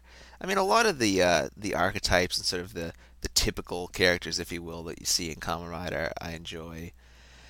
As far as, for instance, villains go, I've always been a big fan of characters like Apollo Geist, where they are simultaneously very by the book and they follow orders and they're loyal to the evil organization. They've got the team spirit going on, but they've also got that slightly more independent edge, and they won't take crap from anybody. I mean, that's Apollo Geist in a nutshell. He will work with you, but if you make him mad, he'll just as soon kill you. Like that's a really cool character type to me. And another reason I like Udespar in Inazuma Flash, he was very much the same sort of thing. Because I think it's very common to think that the renegade, loner, sort of anti-hero, middle of the ground character has to fight everybody. And I don't think they have to. I think it's cool to have that character who is loyal to the villains, but still sort of works in their own ways and likes to think outside the box and be a bigger challenge, but is still loyal to the ultimate evil goal and everything. So that's a character type that I really enjoy. As far as archetypes in the sense of like a plot development or the way a story plays out or something like that, pretty much any of them. I mean, I really just sort of I like watching the story unfold. I always like it when they refer back to older things, of course, but just seeing how is the story going to unfold and what's going to happen from week to week. It's always really cool. I'm kind of at a loss for words here because I tend to associate archetype with characters, but you could associate it with a plot point or an idea, a concept. It's like how does each writer show deal with the idea of the hero not being fully human anymore? Some shows really go to town with it. Others, it's much more it's more downplayed, but they all do it in some ways. So I guess yeah, that just the short answer is that Kamen Rider does have a lot of archetypes, and I like watching them all, but I do have particular favorites, which are things like the older character in the show, or particular ways villains work, even certain ways the heroes work. I always enjoy the heroes being morally upstanding and good people and all that, but with a slightly darker side to them. And it doesn't have to mean like they're standoffish or mean or something like that. It could just, like Haruto, I think is a great example of a character who he's got something beneath him. He's got layers, and it's really exciting to see him want to be this good guy and be this great hero and all that. But there's something dark lurking under the surface, and that is really cool to me. I love that a lot. Okay, could you talk about some of your favorite writer bromances in both Showa and Heisei? I'm not sure if I'm qualified to talk about this, but I'll do my best. Obviously, I think the births, Goto and Date, that was a great one, and I believe was it like one of the subbers actually when he would say Goto-chan, they would translate it as Broto. That's pretty funny. I like that. Yeah, all the modern shows, I think they have that real male bonding sort of thing going on between the lead and another character or two supporting characters. You could go all the way back, of course, to the original Rider 1 and 2. Hongo and Ichimonji really had an interesting sort of relationship in that the first time they met, you get the sense that they like each other and they're good friends and all that, but there's this whole thing where Hongo actually uses the old double-sided coin trick to get. He wants to go off and investigate something, and Ichimonji goes off the other way. So he kind of tricks him into it. But it's funny that you've got early on. They're still sort of feeling each other out in terms of, do I really trust this guy, and is he really my equal, and all that. And then by the end of the show, the last episode, you know that they are best friends for life, basically. So that's really cool. V3 and Rider Man, of course, that's one that really developed from an intense, bitter rivalry to these guys who are great friends. X and Amazon is one that's sort of come about from Stronger and then later in Kamen Rider Spirits. But I love that combination. And I guess you can look at it as a bromance. I don't know. Like I said, I'm not really qualified in this area, but yeah, just in general. I mean, I always like seeing Blade and Chalice, things like that, having these very strong connections between two male characters or two female characters too. I'd like to see more of those. But yeah, I guess if I had to pick a favorite, it would actually still be the births, because you really did get the sense that Date saw Goto as being like he's this little bro, and he really wanted to bring him into being a better sort of character. When he starts out, he was kind of funny because he's that guy that shoots O's with the bazooka, and he's always kind of frowning and everything. But he really did come into his own by the end, and Date helped the process. I guess what I'm trying to get at is that, like, I usually like writers to have one identity. I think of this guy as this writer and so on and so forth. Like, to me, Kamen Rider the Bee is always going to be Yagaruma. I know other guys put the suit on, but Yagaruma came first, and I just associate that character with that costume. Or Ixa, to me, is Nago. I know Otoya was Ixa for a whole chunk of the show, but it's still, to me, just I associate Nago with Ixa. With Birth, though, I like Date and Goto so much, it's really hard. When I see a picture Birth now, it's like, which one is it? It could go either way, because I think they were both great births. And, of course, you got Proto Birth and all that, but yeah, that's just how good both of those characters were in relating to each other and really improving each other to the point where either one of them is a really good birth. That sounds kind of weird, but there you go. Okay, and the last one from Twitter, Tokudeka asks, another question I'm not sure if you answered already. What do you think of Kamen Rider Spirits? I think Kamen Rider Spirits is arguably the greatest Kamen Rider manga ever done. And I'm including Ishinomori's in that. And you know how I feel about Ishinomori, so that's pretty high praise. Kamen Rider Spirits has been running since, I think, about 2000 or 2001, almost as long as Kamen Rider's been back on TV. And it has just been an amazing journey with incredible artwork, some awesome moments for characters that I love very deeply, tons of references and nods back to the classic shows. Practically everyone from the classic shows has shown up in it somehow.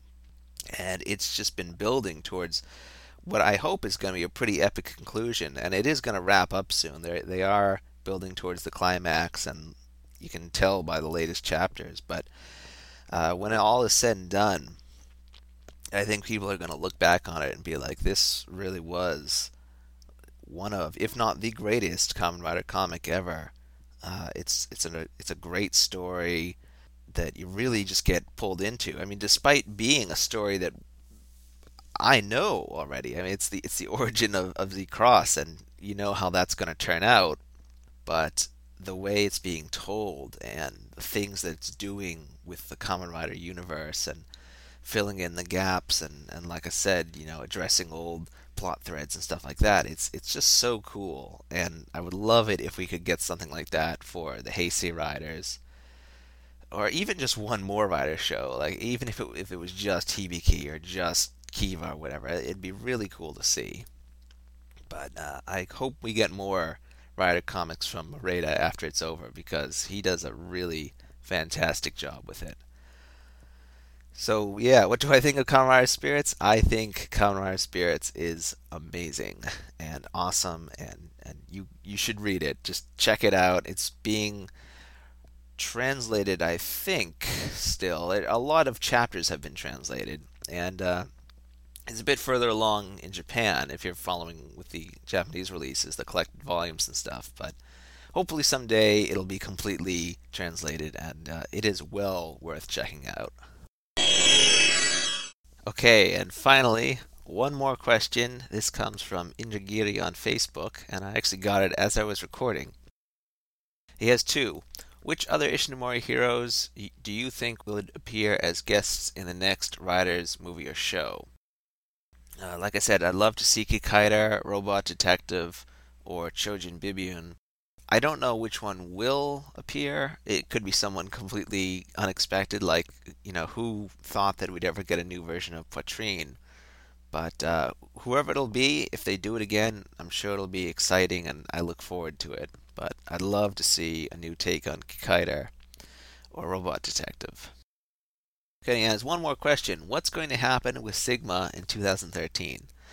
Kamen Rider Sigma is a fan fiction that I started back in 2000, and as I like to say, it's been over 10 years in the making. It had a couple sort of relaunches in 2004 and 2007, but really nothing has come of it since then. But it's always been a back burner project. It's something that I've always working on in the background, and actually I have the whole story more or less figured out, like right down to the last scene. I know exactly how it ends. I know all the characters and what's going to happen and everything. And really, just the challenge now is just getting it out there, writing it down, putting it out. And that's something that I hopefully will do in 2013. I've got big plans for it. At least early 2013, I want to get the first 13 episodes out. And now that's going to include some episodes that already existed, although I've gone back and tweaked them and rewritten parts and things like that, just to sort of make them a bit closer to my writing style now, because I've come a long way since even 2007. But it does still follow the same story, so if you're familiar with the characters and the story flow of previous versions, then it's still got that, but it's just sort of brought into the more modern 2013 perspective that I have, because you have to take that stuff into account, because I always sort of considered Kamen Rider Sigma to be my ultimate sort of thesis on Kamen Rider and what I like about it and how I feel about it, and because it touches on all the bases, it touches on all the things I like about Kamen Rider in general, and what I like to see, and I always described it as, it's not how I think a Kamen Rider story should be done, it's what I like to see in a Kamen Rider story. It's everything that I enjoy about all the shows and the movies and all that sort of compiled into one story that hopefully is also an interesting story on its own. I mean, I always kind of joke that it is a blatant rip-off of V3, especially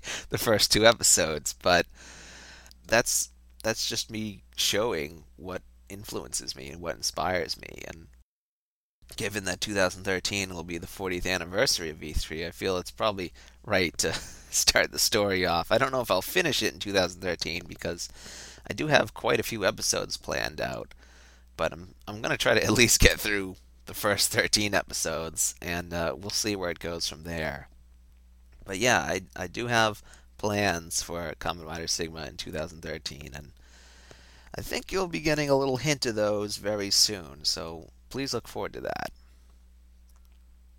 Okay, well that wraps it up for this episode of Rider Break. This was a long one, like I said, and hopefully it was enjoyable to listen to.